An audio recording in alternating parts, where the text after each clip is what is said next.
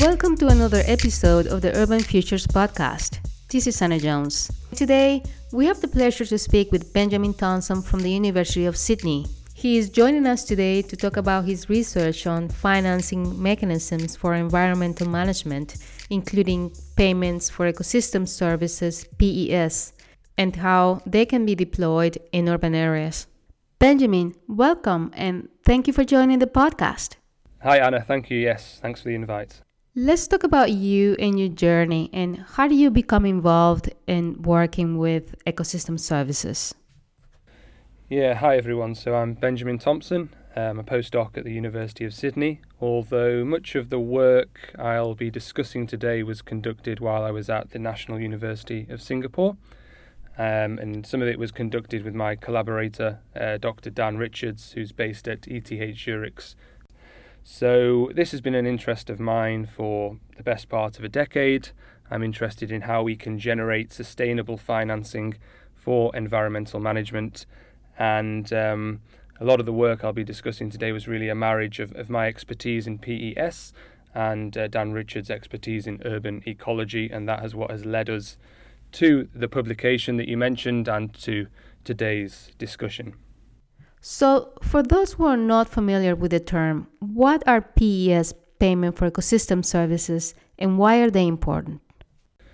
Sure. So, payments for ecosystem services is an environmental management approach in which the people who benefit from or use ecosystem services compensate or reward the people that provide them. So, these providers could be land managers that change their management practices, for example, by conserving or rehabilitating an ecosystem instead of converting it. And the beneficiaries, or the people that use the ecosystem services, could be a corporation that uses these services as production inputs. So, for example, a famous example of a payments for ecosystem services scheme comes from France, where the mineral water company Vittel pays upland farmers something like €200 per hectare per year to avoid using agrochemicals that could jeopardize the purity of the mineral water that goes into their bottles. So that's an example of how these schemes can work. And I think PES is important irrespective of whether it's implemented in rural or urban settings, because it is a way to secure additional streams of finance for environmental management. So if we think about the urban context, city councils sometimes only have certain amounts of money that they can allocate to the creation and maintenance of green space. And then, of course, some urban greening projects may be financed by one-off grants, which typically expire after 3 or 4 or 5 years, at which point the project and the maintenance of that project, the green space, ceases.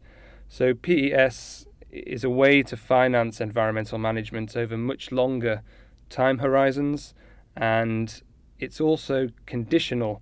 So these payments from the beneficiaries to the providers are conditional on the beneficiaries seeing actual improvements, measurable, quantifiable improvements in ecosystem service delivery. And it is important for me to mention upfront that to date, most of the discourse around payments for ecosystem services and most of the projects have been implemented in rural settings, but we've now started to conceptualize how this could operate in cities. So perhaps I'll say a little bit about the types of urban ecosystem services which we find in cities. These can obviously be generated by, parks, urban forests, cemeteries, residential gardens, street trees, green roofs, vertical gardens, all of these different green infrastructures. And some of the specific services might include microclimate regulation, provided by vegetation to mitigate the urban heat island effect. It could include stormwater management, because of course green surfaces allow more infiltration than concrete surfaces, for example. Vegetation also can improve air quality in inner city areas and can also generate physical health benefits related to providing recreational opportunities and mental health benefits related to the aesthetic appeal that seeing trees and vegetation and biodiversity can have in these so-called concrete jungles. And of course, finally, urban vegetation can provide a habitat for urban fauna, so species of birds and small mammals, for example.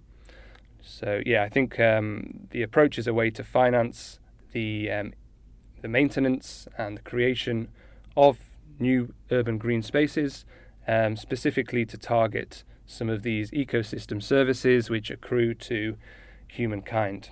Let's talk about key differences between deploying payment for ecosystem services in rural areas versus urban.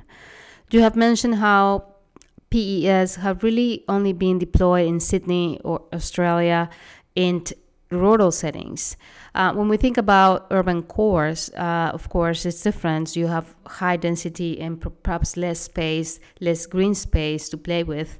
What do you think are the key differences between deploying PES in urban areas versus rural? Sure.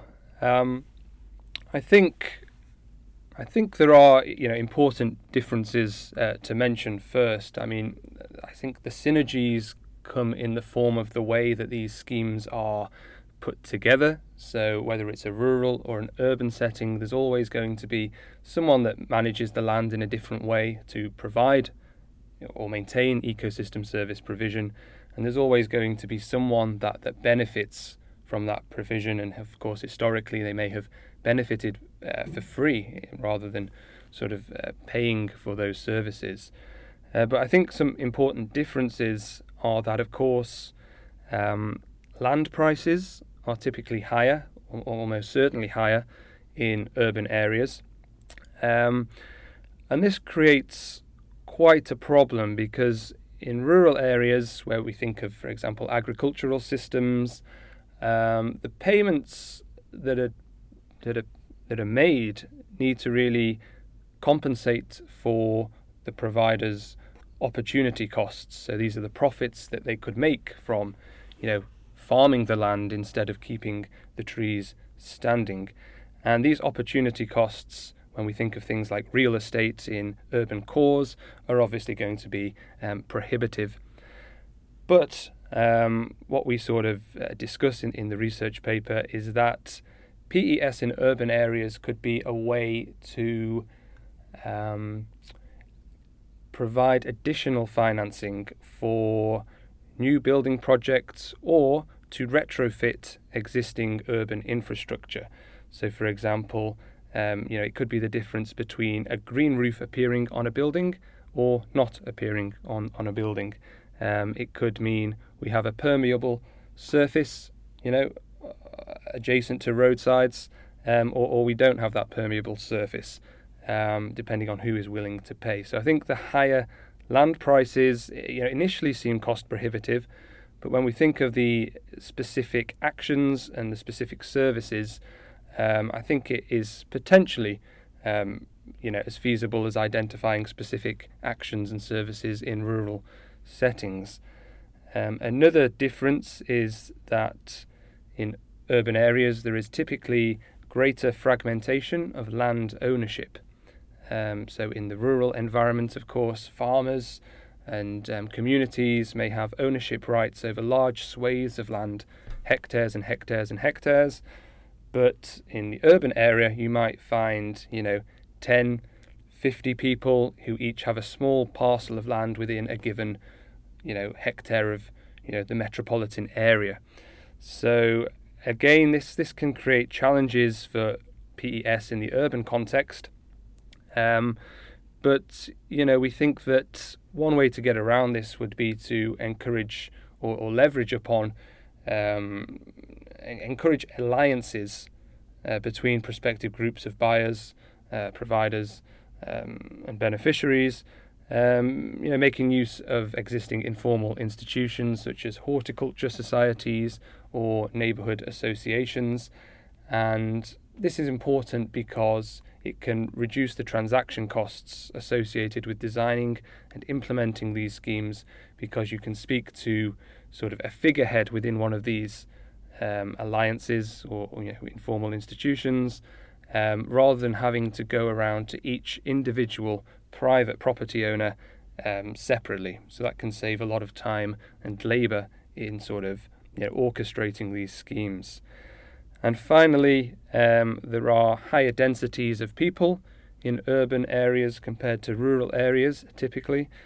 But this could actually be advantageous for urban PES, because it also means that there is a potentially broader variety and number of prospective beneficiaries and providers who may be able to state their preferences and be motivated to take part in some of these schemes.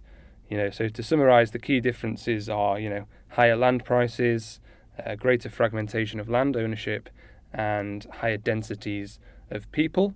But I hope I've outlined there ways to sort of overcome these, at which point the mechanics of the PES scheme would really operate quite similarly to how they have been implemented in rural settings.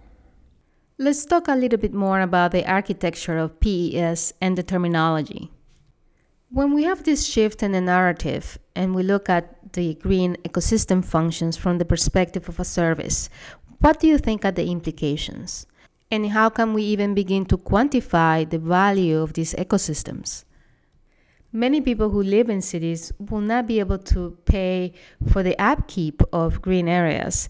So when you hear the term payments for ecosystem services, then you start to think that, okay, what will happen with these people who are not able to pay? Will we be privatizing a part of a public space that should remain accessible? Yeah, it's an important point, and it's a discussion which has run and run in the ecosystem services literature. At what point does an ecosystem function become a service to humankind? Because that's really the key point. Ecosystem services is an anthropocentric construct. The focus is entirely on the benefits that nature is providing to ourselves, to humankind.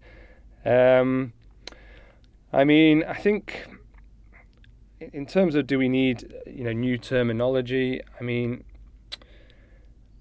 I am sort of conscious that there are even more similar terms to ecosystem services. We have environmental services. A group of scholars have proposed another term, which I think is nature's benefits to people, and all these very similar terms. But in the context of payments for ecosystem services, I think it is important that terminology is there, because we're really talking about a transaction taking place. We're talking about a payment which is made in exchange for, in theory at least, the delivery of an ecosystem service. Now, of course, how that service is quantified and the levels of uncertainty in how different services are quantified,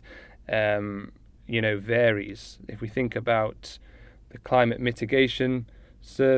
change mitigation service provided by vegetation, which takes in, sequesters CO2 from the atmosphere, that ecosystem service is quite easy to quantify. It's pretty straightforward to measure a tree and calculate how much carbon is in that tree.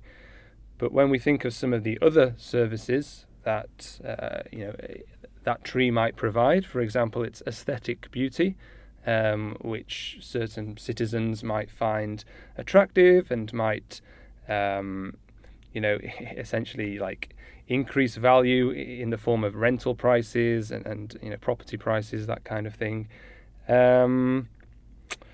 That's much more difficult to calculate. So moving on to your second point about equality, you make an excellent point that ecosystems don't just provide services, they also provide disservices. For example, pollen, which is given off by urban vegetation, could be a disservice to humans that suffer from hay fever, for example. Street trees, look great in places like La Rambla in Barcelona, but street trees are firstly quite expensive to install, but they're even more expensive to maintain over decadal timeframes because their roots will damage pipes, and they may cause damage to pavements. This may lead to road closures and inconvenience for human society. Some people may not want trees to provide shade, for example. And when we think about vertical gardens on some of these, sustainable buildings, maybe that could be a disservice in that it obscures people's view out from those apartments and units. So, the point about equity is rife in the ecosystem services literature, whether it's in rural or whether it's in urban settings. And it is important to be aware that, like you alluded to there, people's accessibility to green space in cities is certainly not equal. Plenty of studies have shown that there are major inequalities. Typically, very pretty manicured parks will be in more affluent areas, whereas in less affluent areas, they may be quite far from any kind of green space altogether, if we think about some of the inner city areas in the UK, for example. So it is important that when we talk about designing PES schemes, that we incorporate the viewpoints and the preferences of a wide variety of stakeholders, to ensure that there is procedural equity there, and to ensure that there are mechanisms in place so that PES doesn't just become something for the rich. We need to find more philanthropic ways where PES can be financed to also benefit the poor, and we do touch on that a little bit in the paper. Yeah. Ben, talking about green buildings, when we were preparing the podcast, you mentioned to me that you lived in the One Central Park award-winning green building in the center of Sydney. From the street view, these buildings give you the impression of being a type of vertical forest. I think it would be interesting to hear your perspective, since you live in the building, as to what exactly is the ecosystem service value that a building like this could provide. Sure, yeah, absolutely. So, One Central Park is sort of, I suppose, the flagship sustainable building in Sydney. It has these vertical gardens, which we're seeing on, other buildings like the Bosco Verticale in Milan and things like that. It looks very attractive from the outside. And, to be fair, it is indicative of other sustainable features that this building has. For example, it has its own low carbon power plant located below the ground. It has a water recycling plant as well. It has this sort of, I suppose, architectural masterpiece, this cantilevered heliostat, they call it, this protruding panel from the roof, and it's covered in mirrors, and it sort of reflects light onto the vines and the bushes which flow down the building. So there is a little bit more to the building from a sustainability perspective than only the aesthetics. But if we focus specifically on the vegetation, and if you're asking me what sort of purpose does it have, unfortunately, from my own observations, I live on the 13th floor. I've spent many an afternoon in front of the big windows, which have all these green vines running down, and I've only ever seen one single bird come and actually utilize any of those vines outside my window. So I don't personally believe that it has a significant impact on faunal biodiversity. I think architects, and the designers of these buildings, they're making a good start. We're seeing more elaborate designs, but I think they're still quite far behind making green buildings true biodiversity hotspots in urban cores, which I think is what some people may like to think they are, but in my opinion, certainly in the One Central Park case, I don't believe that could be considered a biodiversity hotspot per se. But I think when we talk about broader values, these buildings do have value because there's an element of novelty to them. But it's true that the people that are really benefiting from the building in terms of the urban greenery aren't actually the people living inside. So I and other rentees and owners are essentially paying a premium on our rents to live in this building, and some of those costs go back to the owner and to the building managers, and that pays for the maintenance of this green facade. But the people that are really benefiting are the people walking along the street, looking at this building, taking photographs of it, and arguably the city of Sydney is benefiting from it because it's like a flagship. It's a flagship building, and it helps with their sustainability image. Now, whether these people are free riding, so that means benefiting without paying, whereas it's the tenants that are paying. I mean, of course, it's possible that the city of Sydney, allows some sort of subsidies or tax benefits to that building or to the developer. But overall, for me, that building has an aesthetic value. But it certainly doesn't, in my opinion, regulate microclimates significantly. It doesn't, mitigate climate change significantly, if at all, because we're really talking about very, very small amounts of vegetation. But as a green focal point within a concrete core, I think, it's at least a step in the right direction. And you have done work also in Asia. What other examples you can name from PES being implemented at the building scale in this part of the world? Yeah, perhaps. A similar example, I suppose, comes not from green buildings, but from green views. So as mentioned, I've spent a bit of time in Bangkok, and in Bangkok there is a very large green area called Bang Krachao. It's if you look at a map of Bangkok, it's as noticeable as Central Park is in Manhattan. And there's a number of condominiums popping up around this big green area, and studies have shown, I think, that if you have a green view of Bang Krachao, the property value is about 5% higher than if you don't have a view. Even if it's in the same building on the same floor, there's about a 5% increase because of that green view.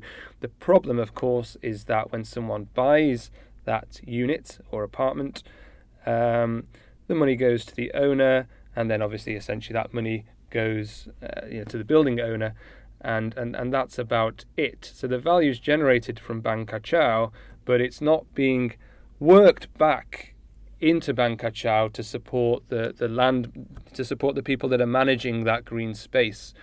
So again, you could argue that the building owners is free riding a little bit. Now, whether that would also be incorporated into the land prices, for the land on which that building is constructed, even then, if the developer pays, I don't know, the previous landowner, probably the city government, is that money actually targeted towards Bang Krachao? I don't think so.